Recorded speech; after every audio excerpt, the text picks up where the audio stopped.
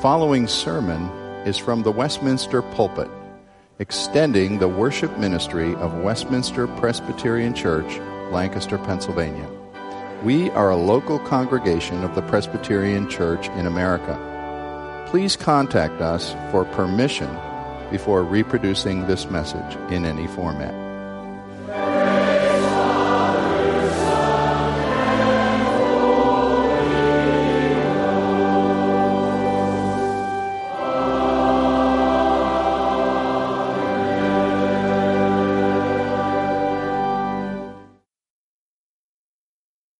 We want to turn to Galatians chapter 5. We're continuing our study in this book. I'm going to read verses 16 to 26, even though our primary focus is the first 3 verses. But as we work through this book, we pastors will be spending actually 4 sermons on this passage. So we're going to hear it a number of weeks about walking in the Spirit, the works of the flesh, the fruit of the Spirit, these things. Galatians 5, beginning at verse 16. But I say, walk by the Spirit, and you will not gratify the desires of the flesh. For the desires of the flesh are against the Spirit, and the desires of the Spirit are against the flesh. For these are opposed to each other to keep you from doing the things you want to do. But if you are led by the Spirit, you are not under the law. Now the works of the flesh are evident: sexual immorality, impurity, sensuality, idolatry, sorcery, enmity, strife, jealousy, fits of anger, rivalries, dissensions, divisions, envy, drunkenness, orgies, and things like these. I warn you, as I warned you before, that those who do such things will not inherit the kingdom of God.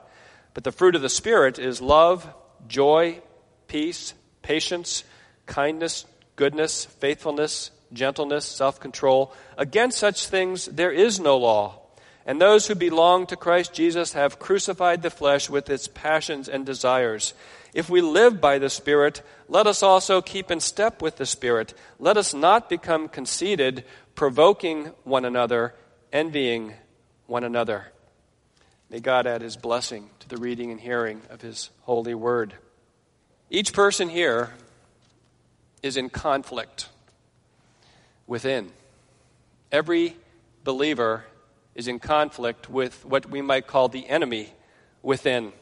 It's true we're in conflict with Satan and his evil hosts as well, but our focus tonight is on the enemy within, the enemy described here as the flesh, the sinful nature, or we might call it indwelling sin, remaining sin. There are a number of words that we use, and if you're a believer, you know something for certain about the reality of indwelling sin.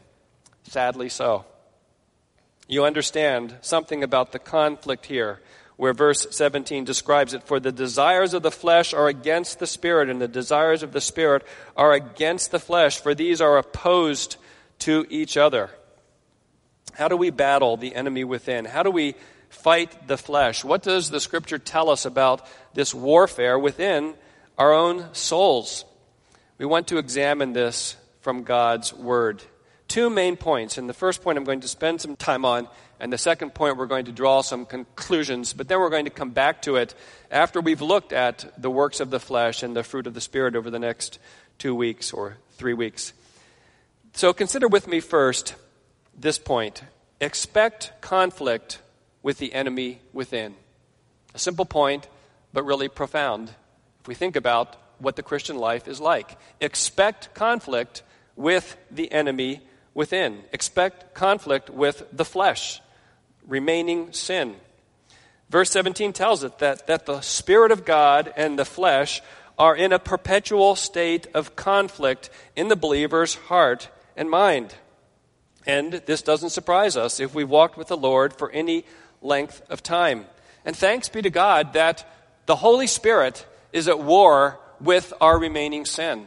It's not just us going it alone. It's the Spirit of God. If you were a resident of Syria right now, or maybe Iraq or northern Nigeria, you would have a very heightened sense of what it feels like to live in the midst of hostility, a war zone. You never know when a suicide bomber might set something off in the marketplace. Or we've read about these series of small villages in northern Nigeria being attacked and burned to the ground and people slaughtered by Boko Haram. Up to apparently 1,000 or 2,000 killed in the last few weeks. Horrifying.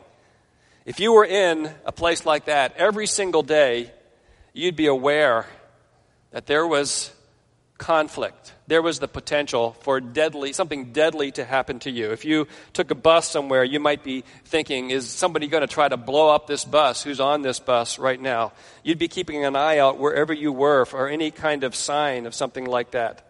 And what we're told here in Galatians 5 is that living in the midst of hostilities is exactly the experience of everyone who has trusted Jesus Christ. And the Scripture is full of this description of our constant warfare. This warfare between the Holy Spirit of God and the sin that still clings to every believer in this life. Yes, if you believed in Jesus Christ, you've been given a new heart. You've been born again by the Spirit. The Spirit has come to dwell within you, and He has implanted in you a whole new set of desires and attitudes. We're going to see it talked about as the fruit of the Spirit. In verse 17, it's spoken of as the desires of the Spirit. The desires of the Spirit are against the flesh. There are Spirit-implanted desires in everyone who's trusted in Jesus Christ. They're at first very weak, and they need to be nourished and strengthened by the Word of God and fellowship with the saints and teaching from the Word and prayer and all of these things. But by His power, Jesus Christ has come to everyone who has trusted in Him and has overthrown the rule of sin in our lives. And He has killed sin at its root. He has weakened the power of sin. But the nature of sin that remains has not changed. Remaining sin still declares all-out war against God and His work within us. There's no peace treaty. There's no ceasefire. There's no negotiating with remaining sin. The flesh, in a sense, hates everything about God. And if a Christian tries to stop the hostilities and end this conflict by giving in, by gratifying the flesh, it only makes matters worse. It's like throwing gasoline on a fire.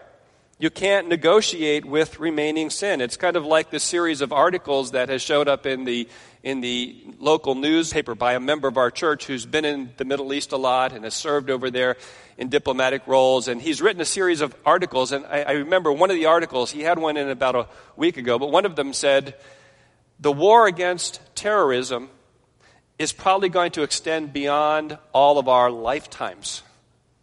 And there's no negotiating. It has to be stamped out around the world.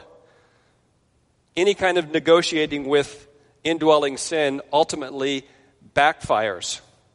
And so even though sin has no rightful authority in the believer's life, it still pushes us around, we would say. It still easily besets us. And that's why Paul describes this warfare in verse 17. For the desires of the flesh are against the Spirit, and the desires of the Spirit are against the flesh. For these are opposed to each other to keep you from doing the things you want to do. To keep you from doing the things you want to do. Doesn't that remind us of Romans 7 and what Paul talks about there in terms of this warfare within Romans 7 at verse 21? He says it this way. It's kind of a fuller description of this. He says, so I find it to be a law that when I want to do right, evil lies close at hand. For I delight in the law of God in my inner being, but I see in my members another law waging war against the law of my mind and making me captive to the law of sin that dwells in my members. Do you hear what Paul's saying? He says he finds this principle, this law. The word law is used there at the beginning of verse 21 in the sense of there's a principle at work in my life that when I want to do good, lo and behold, sin crouches at the door, so to speak. And I see in my members in my actions, in my mind, in my desires, in my thinking, in what I do with my hands and eyes and feet, where I go, what I do, what I think about, what I say, in my tongue. In my members, there's something else going on. There's this principle waging war against the law of my mind, that Spirit-imparted desires of the mind. So Romans 7 is a fuller description of this. But what is the apostle saying, both in Galatians 5 and Romans 7? He's telling us that he is very much aware of this inner warfare that he expects. And as he comes to this point in Galatians, and he's talked about the liberty we have in Christ, we've been set free from the burden of sin and any kind of way to be justified and accepted to God by our works, by works of the law. There's this liberty. The epistle has come to this point, to this idea of freedom in Christ, but not freedom to sin, freedom to live for Jesus Christ. But he's saying, expect this battle within. Paul knows that part of life as a believer is sadly having evil at your elbow all the time. The Spirit gives you a Christ-like desire to love your neighbor, let's say, or to love that difficult to love co-worker at your job, or maybe even at times to love a difficult child, or in your marriage to love at times when you're called to sacrificially give in some way. And so you know that this is a Spirit-imparted desire to love with a Christ-like love. And what do you find? You find that sin is nipping at your heels with an alternative plan for how to think about yourself. And so instead of expressing love or serving one another in love, you're thinking, why doesn't that guy get on with the program here and shape up?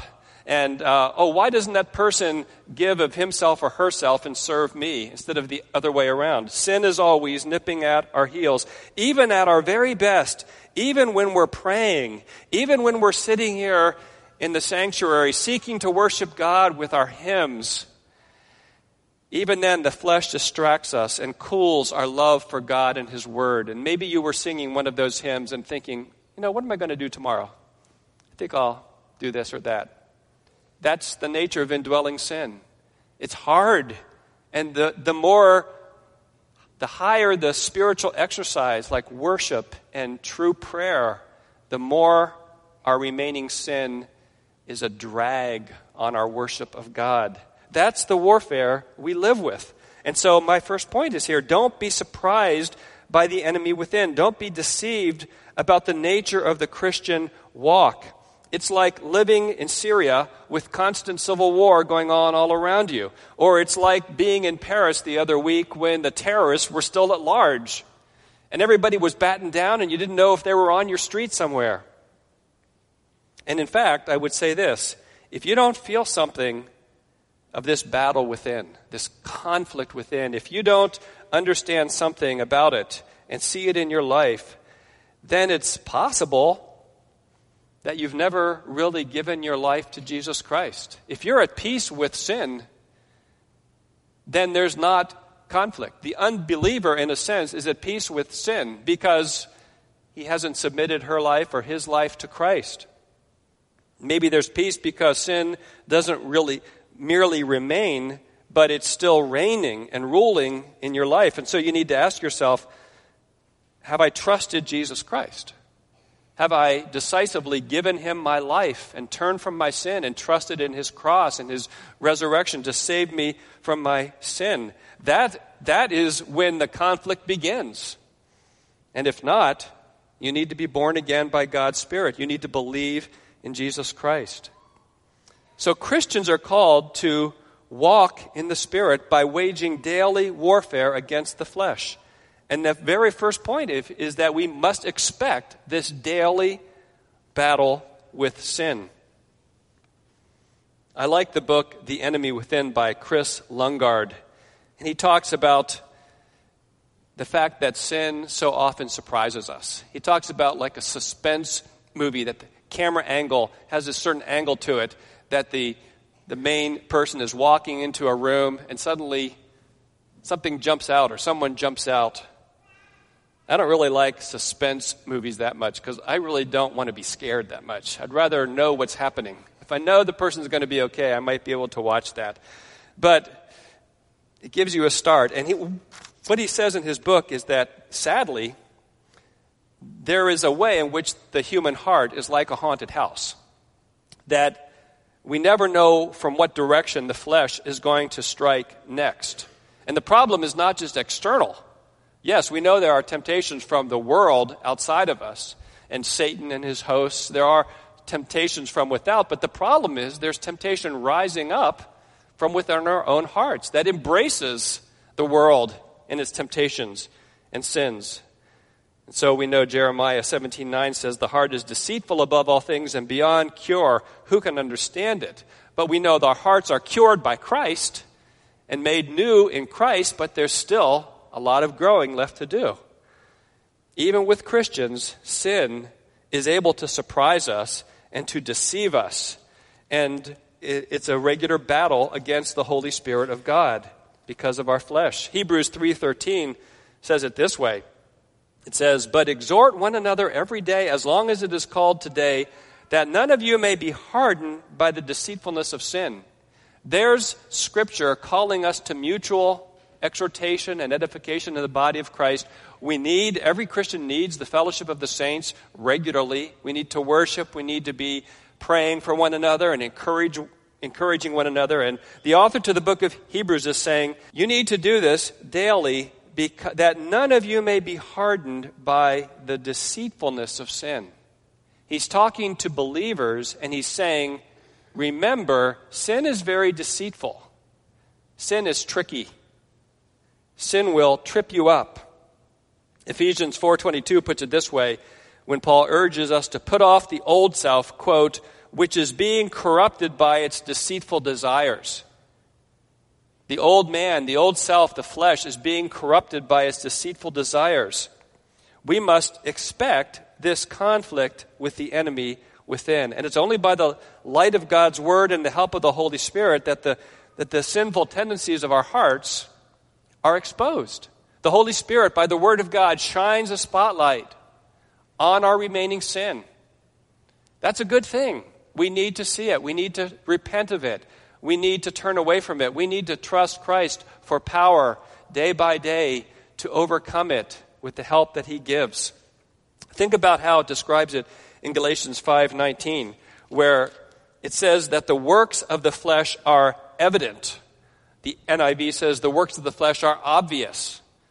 Paul is saying it's not really mysterious what the works of the flesh are. And he goes on and lists a representative list of that. We're going to get into that next week. But things like sexual immorality, impurity, things like jealousy and rage and envy, these things are obvious. And for us, why is it so much easier to see sin in everybody else than to see sin in ourselves? That too is part of the deceptiveness of sin, the deceitfulness of sin. It tricks us. We may know something is wrong, but the enemy within is deceptive. It's kind of like the sales technique of the bait and switch. You've all seen that and heard that. The bait is some good offer. If you hear an offer that's too good to be true, what's the answer? It probably is, right? It's not true. There's that bait of temptation that the flesh holds out, but it hides the hook of painful consequences. The Scriptures talk about that as spiritual death. Romans 8:13, but if we give in to the flesh, essentially it says we will die. It's not talking about ultimate spiritual death. It would lead that way if not for the constant work of the Spirit of God. And so sin pushes us around with all kinds of promises, pleasure, wealth, entertainment, prestige, power over others, comfort and security. Sin easily entangles us and trips us up before we hardly know what's happening. And it affects every part of us. It affects our thinking. It affects our emotions. It affects our will, our conscience. Even our conscience can be desensitized to sin and be hardened and not even cry out anymore because we've walked down a path of sin so many times. It's very instructive to think of how how James describes the deceiving power of the flesh. I'm not going to take a lot of time, but you can look up James 1:4, and James says each one of us is tempted when by his own evil desires he's dragged away. So the first stage is the mind is dragged away. The mind, which ought to be the watchman of the soul, to determine whether or not something is pleasing to God or not, that's the function of the mind. The mind is dragged away. It's like the mind is drugged. And then James says, and enticed. That's speaking of how our emotions or our affections, our desires are lured away. And instead of desiring God and joy in God and the pleasures of fellowship with Him and walking with Him and obeying Him, our desires get enticed and sidetracks. It's like a commercial you watch, and you know the commercial is wrong in its fundamental outlook on life, but it's just so alluring, and it just makes it all look so good, and your heart just wants to go out and say, yes, I need a 3-month cruise right now, because that is just what is best for me. And James says we're enticed, and then he says after desire has conceived, it gives birth to sin. So there's this deceiving power of sin, dragging away, enticing, conceiving, giving birth to sin. And then here we have sin being conceived in the will. We give in to sin. We decide to sin, maybe in a split second, just going in a certain direction. And sin is born, and it's expressed in some way in our actions or thoughts or words. And James concludes, and sin, when it is full grown, gives birth to death. That's the final result of sin's deceptive attack. Death, spiritual death, enslavement to sin to some degree. Again, this is the hardened life of sin that ultimately leads to eternal death. That's not true for someone in Christ. It doesn't take us to that ultimate point. But that's the tendency of sin. Whenever we sin, it tends to spiritual death. Thanks be to God. God does not allow it to go ultimately to that point, to that full-blown, ultimate spiritual death. The Holy Spirit is at war with the flesh. Thanks be to God. And Jesus Christ is the only one who is able to slay the flesh.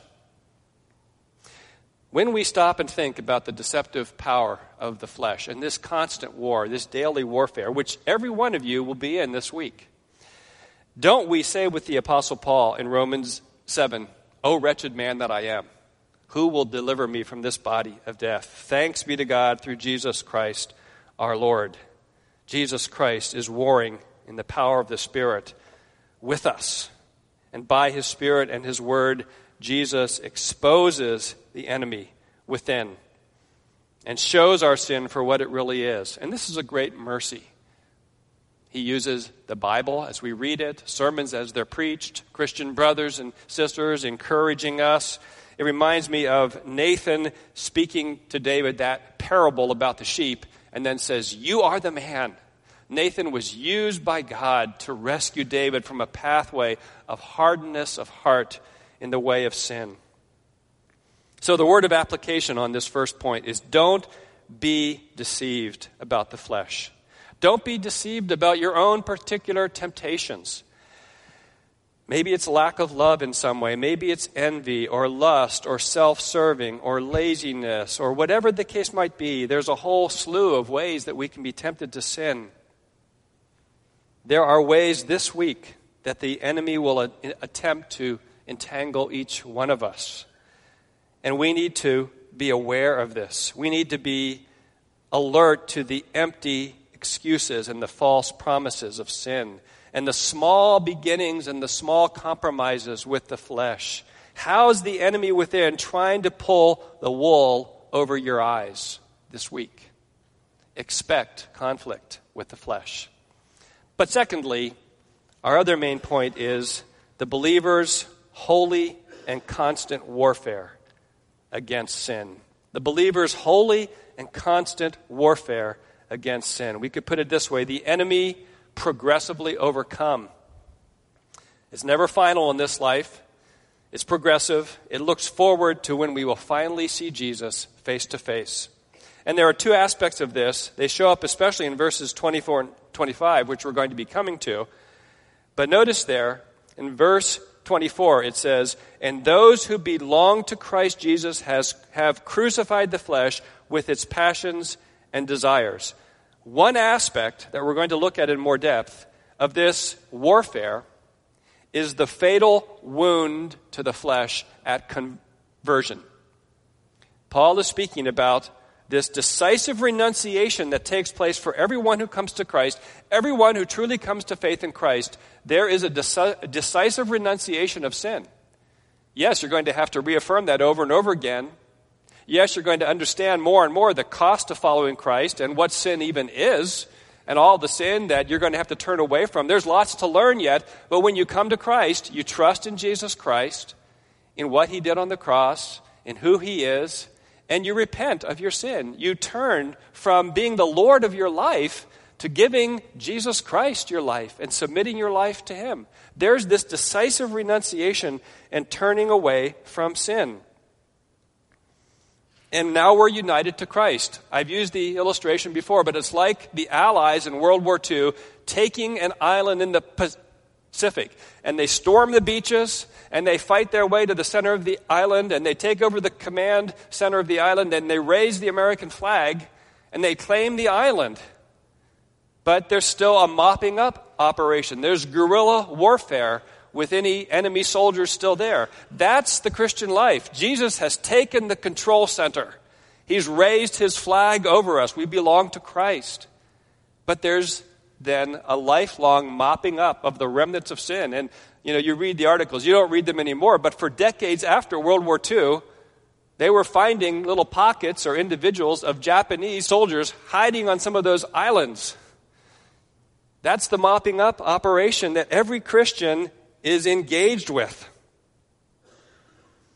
And so, it's not surprising that Paul writes in verse 19, "But if you are led by the Spirit, you are not under law." We're not going to take a lot of time to talk about this. And later on, he'll say, after the fruit of the Spirit, "Against such things there is no law." He's not saying that Christians are free to break the moral law of God. He's not saying that like, oh, now you've come to Christ, go ahead and sin. No, he's saying, in a sense, you don't even need the restraining power of the law if the Spirit is dwelling in you. When I taught ninth grade science, we had laws for the students. Do not use the Bunsen burner in wrong ways. Do not burn the girl's hair next to you. There were lots of laws. I taught ninth graders. Did I have to keep the laws? Yes. But did I need a reminder, like a little, what is the law? No, I taught the class. I knew I would naturally keep the law. I'm not going to burn anyone's hair. In a sense, it's saying against teacher, there is no law. Paul is not saying the law is bad or that we don't keep the law. He's just saying if you are indwelt by the Spirit, you don't need the law in that sense to restrain you. You run the way of the Word of God if you're walking in the Spirit. You're indwelt by the Spirit. The Holy Spirit is producing this fruit of the Spirit in your life. In a sense, there is no need for deterrence when you're joyfully living and walking out the law out of gladness in Christ. And so there's this first aspect that those who belong to Christ have crucified the flesh with its passions and desires. That's only the beginning, though.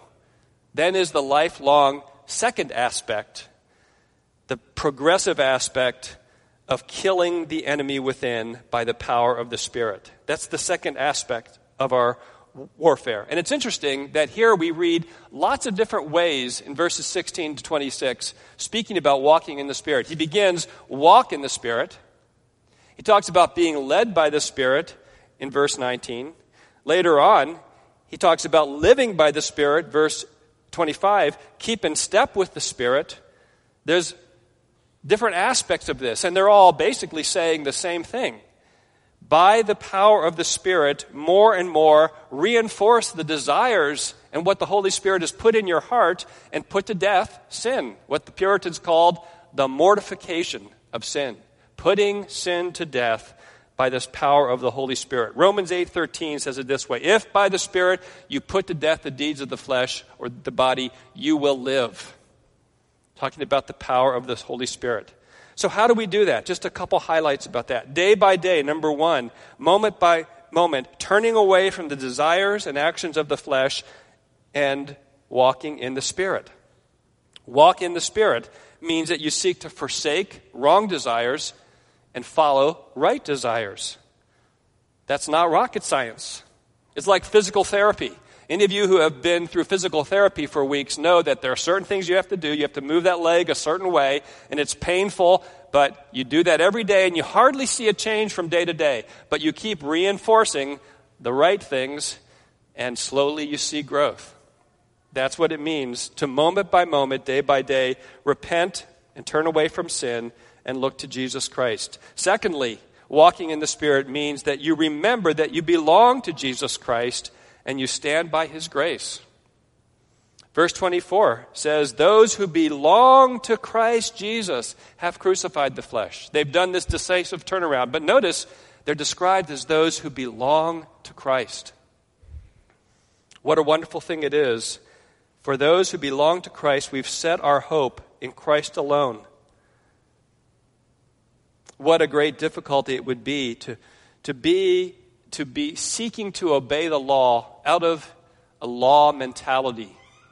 That we have to keep all the law of God or we won't be acceptable to God. It would be like in Pilgrim's Progress with Mount Sinai thundering every moment, hanging over us like a big cloud if we looked at the law that way. No, Jesus has borne the curse of the law for us. He's fulfilled the law for us. Galatians has gone over this again and again, and now it says, now we freely desire to keep the law of God because we belong to Christ. A third aspect is when confronted with temptation, set your mind on the goodness of God to you in Christ. That will help you to see the wickedness of sin. We're going to see in verse 25 that when Paul concludes the list of the works of the flesh, he says, those who do such things will not inherit the kingdom of God. A very sobering statement right there in the middle of walking in the Spirit. He's just reminding, keep the cross in view. Keep in view what Jesus has done, saving us and rescuing us. It will help us to keep our minds on the wickedness of all sin. And then finally, depend on the power of the Holy Spirit. Certainly, walking in the Spirit, keeping in step with the Spirit, being led by the Spirit, certainly that means trusting and depending on the Spirit's power. G.K. Chesterton has that famous quote about the enemy within, the flesh, is like a rhinoceros in a restaurant who has great power but no rightful authority. It's a humorous thing, isn't it, to think of a rhinoceros kind of stampeding through a restaurant. Chesterton says he might have power, but he doesn't have rightful authority. And his point is that using the law to stop a rhinoceros is like slapping him on the rear with the blade of grass. It just doesn't work. There's no power in that. Only Jesus Christ can slay the flesh at its root. He's done that decisively in saving us, and He continues to apply that. And we need to trust Him so that we make use of the true scriptural weapons of our warfare, trusting in the Holy Spirit, living by the Spirit. We live in constant conflict with the flesh, and we even have that in our own souls. It's sad, isn't it? That is the nature of Christian life, but that's how God has ordained it, and it's for His glory. And ultimately, we're going to be able to look back and see how He used it, that we would more deeply adore Him and praise Him for what He does and what He will finally do in ridding every last trace of sin from our lives. Expect the enemy within. Let the Word of God expose his deceitful ways and more overcome the flesh by living in the power of God's Spirit. Amen. Father, we pray for help to understand these things, for help to apply these things, for joy in Christ that we willingly walk in the Spirit and not fulfill the desires of the flesh. We need your help. Like the great hymn we sang, we need you every hour. Oh, help us, we pray. Give us the power of your Spirit. Give us eyes to see the truth and the nature of remaining sin and the glory of the cross. And help us to live near and depend on Jesus Christ and His wonderful work of salvation for us. We pray in His name. Amen.